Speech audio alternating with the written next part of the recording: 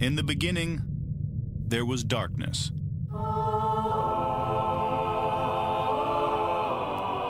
Then, there was Paul Brown.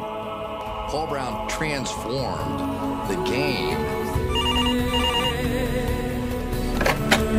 Hello, Paul Brown here.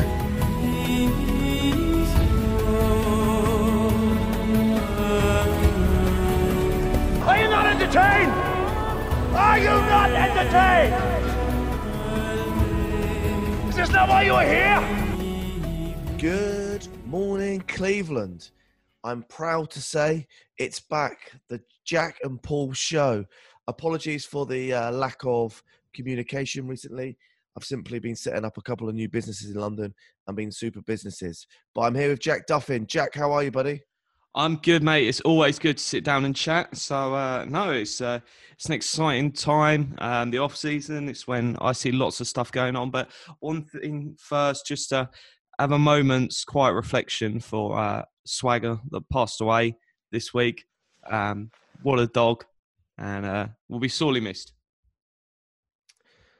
We would classically do a 1 minute silence, but I think we'd lose so many listeners if we did that. So, but yeah. To be honest, I didn't have a great relationship with Swagger. I think I never actually met him. So, but yeah, obviously it was very sad to see the news, and it sounds like he passed away very quickly. So, Jack, you're a dog lover. You're thinking about getting a new dog soon. Is that correct? Yeah, so end of this calendar year, I'm going to go over to watch the Dallas game first, but then around Christmas time, I'll be getting a French Bulldog. A dog is not just for Christmas, Jack. A dog is for life. No, but Christmas is the perfect time for me to get one because I'll have a week or so off, so I can get used to having a dog, and because the dog's coming to work. So tech startup, the dog's allowed to come to work, so it's just the perfect time for me to get one. Actually, this is a great opportunity for me to try and plug my new video business, Bake Bean Media. Does your tech company need any videos done at the moment? We don't, I'm afraid. Oh. So we don't actually pay for any marketing, really. So, yeah, we've already grown to the largest beauty and wellness booking platform in the world. And we've basically spent no money on marketing. So, hey, if your product's awesome, people will find you. I like the thing, but just to free plug my company, if you've got a video needing being produced anywhere in the world, I'll be there to produce it. But this podcast is not about Baked Bean Media. It's about the Browns. And I was really interested to read your article that you did for the Dogland on Browns roster, cap space, cuts and deals. Yeah, so it was just sort of sitting there at the start of the off season and looking at where's our roster at, how much money is in different parts. So one thing I would say, Super Bowls happened. So any player that is an unrestricted free agent at the Browns, we're talking Joe Schobert, Higgins, it's best to just view those players as full free agents now. We've obviously got a couple of months left where we can negotiate with them for anyone else. But in your head, work as them as just pure free agents, because that way they're not on your team. More or less every other team can get in there discussing them. So what we're looking at is just players that are contracted to the Browns.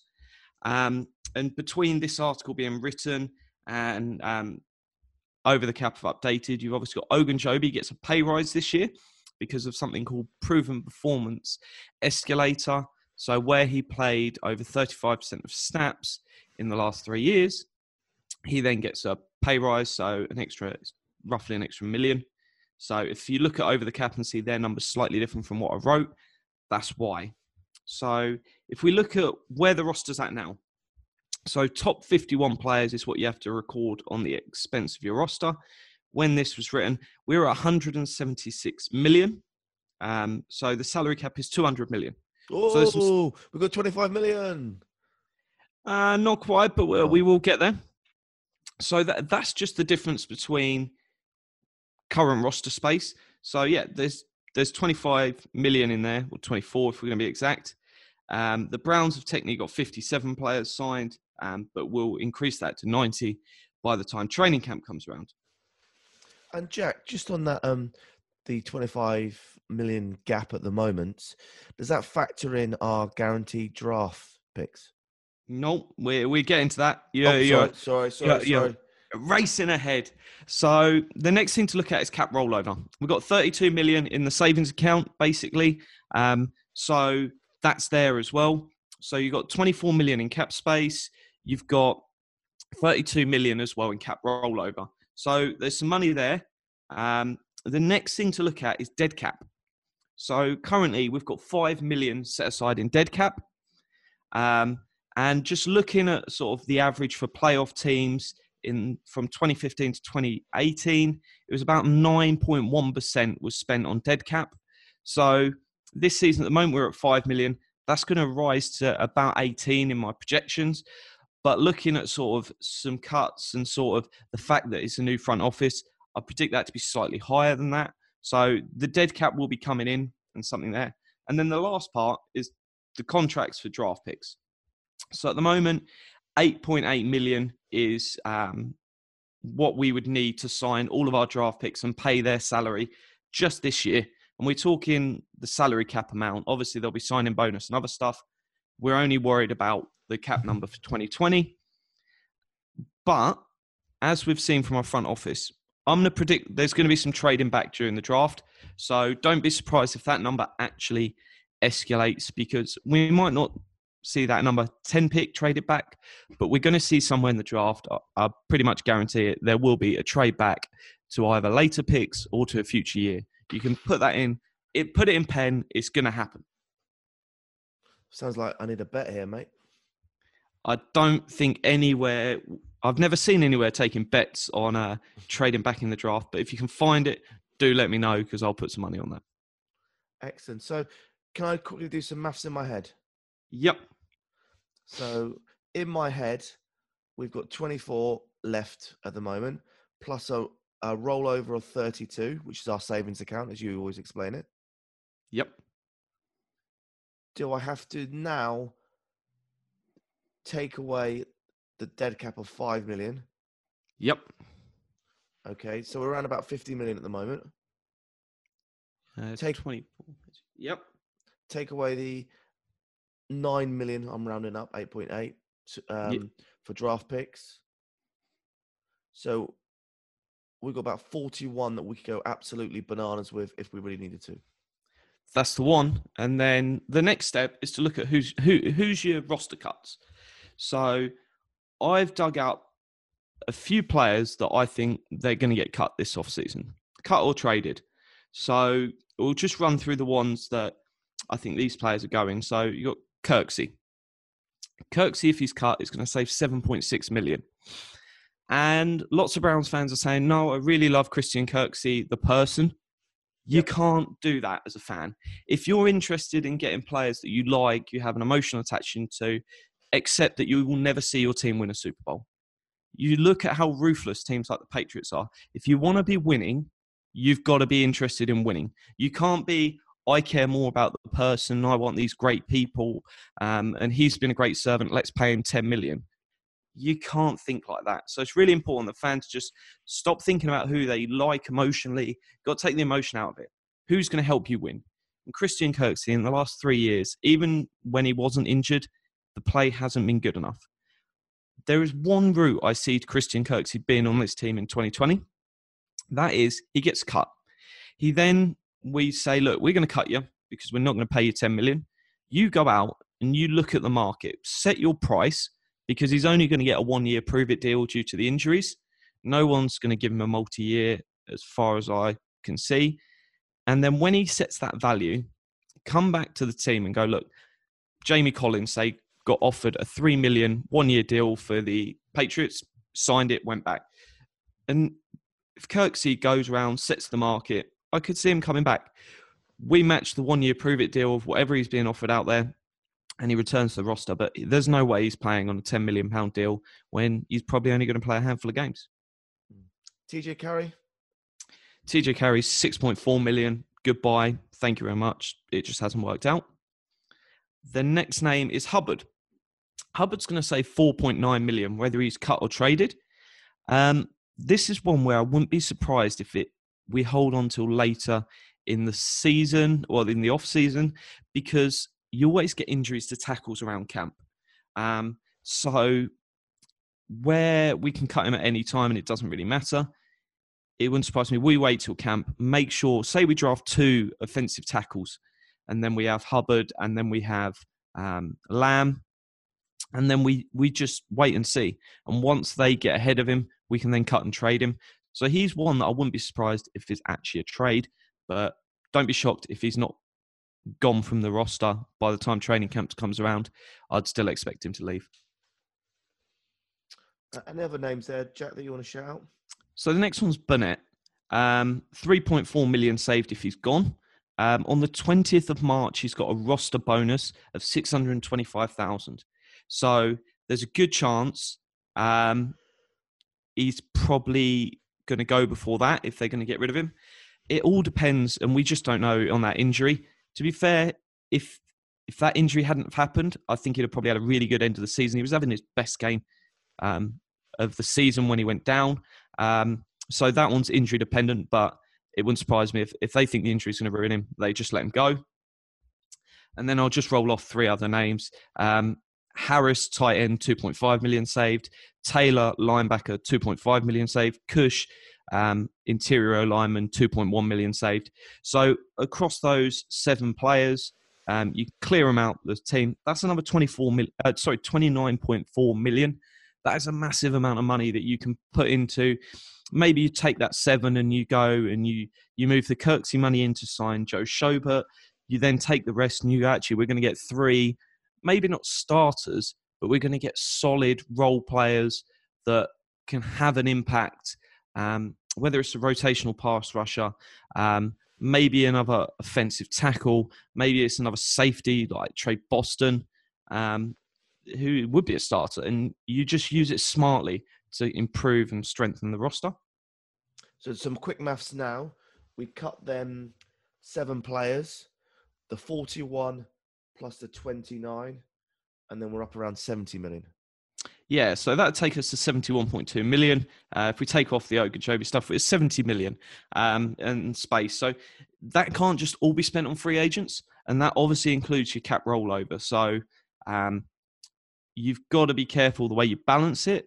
But no, there's certainly space. And I've gone through some other names that could get moved. And to be fair, I remember us 2 talking last offseason. I said there's no way the Browns get rid of the number 1 pass blocking guard in the NFL. And it happened. So these are names that none of these I think will happen.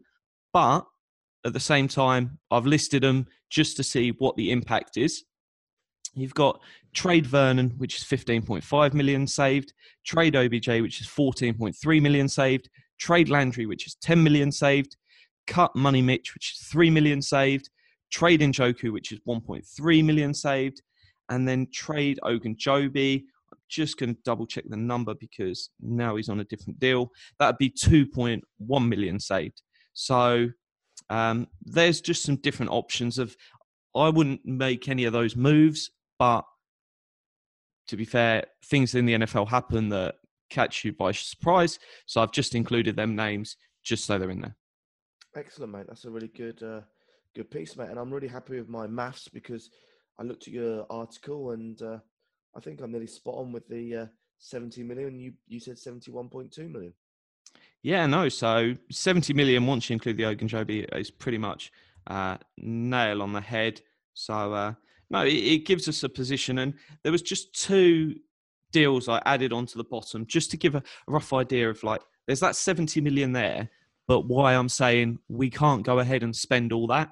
And obviously, when you've got, say, the cap rollover, if you spent that 30 million of cap rollover in 1 year in deals, you've then got no cap rollover the next year. So it just disappears overnight and you've got to make 30 million of caps, 30 million of cuts basically the following year. Let's look at another one then really quickly, Jack. I'm putting you on the spot here. So let's just put our saving account away. Yep. So that means you're about 35 million, is that correct? So if we put the savings account away, we've got basically 38 million. 38 million. And this is really putting you on the spot. How many players do you reckon that is then we need to sign with that 38? So in terms of that 38, it depends what players you're going after. If you go and try sign, and Eric Armstead, who defensive end, coming off losing the Super Bowl, then you're talking about maybe 15 plus million a year, possibly 20. If you're going and signing and trade Boston, you're looking at maybe like 8 million a year. So it's not quite black as white as this is how many players you get. Football is a lot similar to what they earn in what we would call soccer in America. So it gives you that space. And obviously, you're talking about Joe Schobert being in there. So potentially Joe Schobert goes and gets 8 million a year, 10 million a year. You signing Kareem Hunt. So you've got to set aside a couple of million there. If you're signing other players, you sign Burris. Maybe that's 2 million a year. You've got to add these players in. So we've got all those Schobert, Burris, Hunt, other players in there, Higgins potentially. These players need paying if you want to keep those. And the one thing to do is, if your roster's at 51 players, every time you sign someone, obviously you're taking someone out of that 53. And so looking at the bottom of the pile, you're looking at around 600,000 for sort of those base players. So if you go and sign someone for 2 million, you've only really got to add 1.4 million to your cap number because you're obviously taking one off the list. Got you. All right, mate. And how does that end up with Baker and Garrett? Because you covered this in your article, and a lot of fans don't like thinking about this, but how would you sum it up with them two? So just looking at the deal that they're going to be in line for. So if we look at Myles Garrett, I would say we're looking at 4. I know they're not quite the same position, but defensive line superstars. You're looking at Mack, Von Miller, JJ Watt, Aaron Donald. They're all players similar to Myles Garrett in the way that they're studs along the D-line. So looking at sort of average per year spend, 12.3% and 13.3% in a 6-year deal. So using that projected number, you're looking at something like 177 million over 6 years. So that is going to be a massive amount of money. And where that deal sort of stacks is, you've got Myles' last cheap year is next year. The year after, he's then on his 5th year option, which is you're taking that money from Vernon and that goes straight into Myles, and that basically just continues paying Myles for another year. And then you're talking absolutely crazy money after that. 177 million, 6 years. That is going to be sucking a lot of money. You're talking about cutting 3 starting. Well, that one fee could pay 3 different starting players. So that is going to be something why we need that sort of salary cap rollover left to pay for those guys. And then if we look at Baker, we're looking at sort of the Goff Wentz deals at the moment, which is 17 and 17.8 on a 4-year extension. Working off the cap number, I was working on 22.7 million. When we get the new CBA, we'll get to see where that number sits. I think it's actually going to be slightly lower, maybe 220 million. But using those older numbers, Baker, 162 million over 4 years. So that is going to be a ginormous deal. I think the Browns, if they're really bold, can try and get a deal done for Myles this offseason and get that in, sorted, and sort of balance it over as many years as possible. Will they do that? I don't know. I don't think any deal is going to get done until it's either February or March, where Myles is sitting down with Roger Goodell to talk about his suspension. I think after that meeting's happened, that's when you sit down, hash out a deal, and try get it finished. Myles might wait until next season just so he can see sort of the impact of the salary cap rise and the new CBA. But if we can get it done, get that deal signed, get it sorted, and put the money in there. If not, next off-season, you're probably going to see both deals done for Myles Garrett and Baker Mayfield, which is going to be an incredibly expensive move. And we then start seeing the tearing down of the roster to pay for those 2 superstars. Can you see us taking only one of them or neither of them on contract extensions? To be fair, personally, in sort of the way the Patriots have operated, I question paying that much money to one defensive player. He's because you're always judging a player. It's the value they provide is how much production over the value of their contract they're playing at. So for Myles Garrett to perform over the top of a contract that's paying him potentially 177 million over 6 years is going to require him to be the defensive MVP of the year that year to prove any sort of value, because he can obviously one of the best defensive players in the league, but if you're paid like the best defensive player in the league, then it's hard to perform above that level. So that's where it becomes really tough. And obviously, if you pay that deal to sort of a Myles and then a massive deal to Baker, then that doesn't leave much money for the rest of the roster, especially if you've then got an OBJ who's sort of top of the wide receiver market. You're looking at the most expensive position groups there. You've got left tackle, pass rusher, quarterback, wide receiver. And other than left tackle, we could potentially have top of the market on 3 other positions, which is going to be tough. With Baker, I think we need to see. I said it after the first season. We don't know what Baker Mayfield is yet. There's going to be ups and downs to come. Obviously, people hated the fact of that because they all thought he was going to be MVP last season.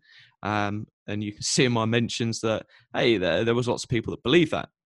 You then go to this season and everyone's really down on him. After the 3rd season, I think that's when we get a really nice picture of what Baker Mayfield's going to be. There'll obviously be some wiggle room after that, but I think this is the year where we really see, is he going to be a top 6, top 8 quarterback in the NFL? And if he is going to be that, you pay the guy. What you don't do is pay the middle of the road quarterbacks, whether that's your Andy Dalton, your other people like that.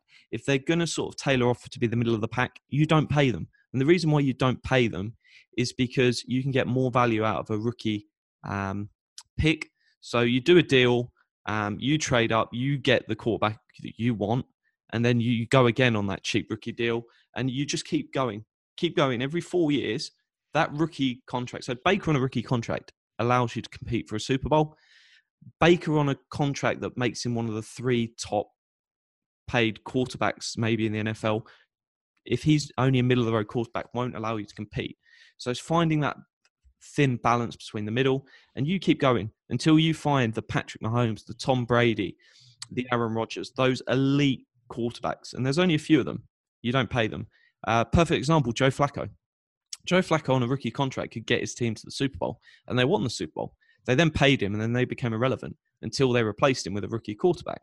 So it's that really fine line of good isn't good enough. You've got to have a top 6, top 8.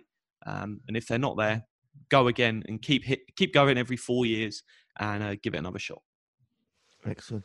Well, Jack, I really enjoyed reading the article. It's a really nice take on things, and it's great to talk to you about it on the podcast. No, thank you very much. It's thedogland.com. It's a website from Jack McCurry, who's been on the podcast a few times, and Anthony Jokey, who do the 1089 Gridiron podcast. Great guys. I've got some more free agency stuff I'm working on with them. So I've narrowed the list down. I've looked at all the free agents out there, all the unrestricted free agents, and I've narrowed the list to 99 players that intrigue me. We're going to keep thinning that list, and I'm looking at everything from your starters, but also your sort of, is this player sort of a 4th maybe safety, a 4th cornerback, a sort of, I've looked really deep into the other end, so I want to start predicting and throwing some names out for not the big sexy free agents, them sort of that little bit of sort of rotational quality, say a pass rusher, and so a few little options in there. All right, excellent. All right, buddy, mate. Well, what's your plans the rest of the day?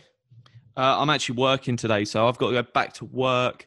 I'm just filling in. Now the NFL season's ended, I've got nothing better to do on Sundays, so I've agreed to work for a day at holiday later in the year. So, yeah, I'm back to work. Are you watching the NFXL, is it? Whatever it's called? The XFL, no. I've heard good stuff. I haven't watched it. I don't know if I will, but hey, good luck to them.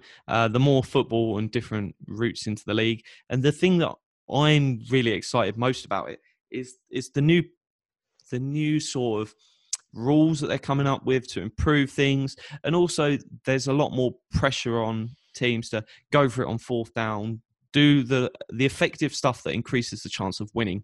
Because the trouble is you've got the majority, if not all of the coaches in the NFL are actively hurting their team's chances of winning by making decisions on 4th down, to punt rather than go for it. And until this coaches get smarter, and the trouble is lots of NFL coaches, they coach to not look stupid rather than coaching to win. And coaches, even when they've retired and walked away, have come out and said that before. It's not a view that I'm throwing out there as a hot take. They coach to look acceptable rather than coaching to win. And the moment they start coaching to win, I think we're going to see a much better league. All right, cool. All right, buddy. Where can people find your details if they're not following you? So I'm on Twitter at Jack Duffin. That's DUFFIN. How about where they can find you, Paul? I know it's Instagram, where loads of fun videos, and obviously Twitter. Yeah, today I think I'll try and push my Instagram. It's paulbrown_UK. And there will be the launch of Baked Bean Media coming soon. Go Browns. Go Browns.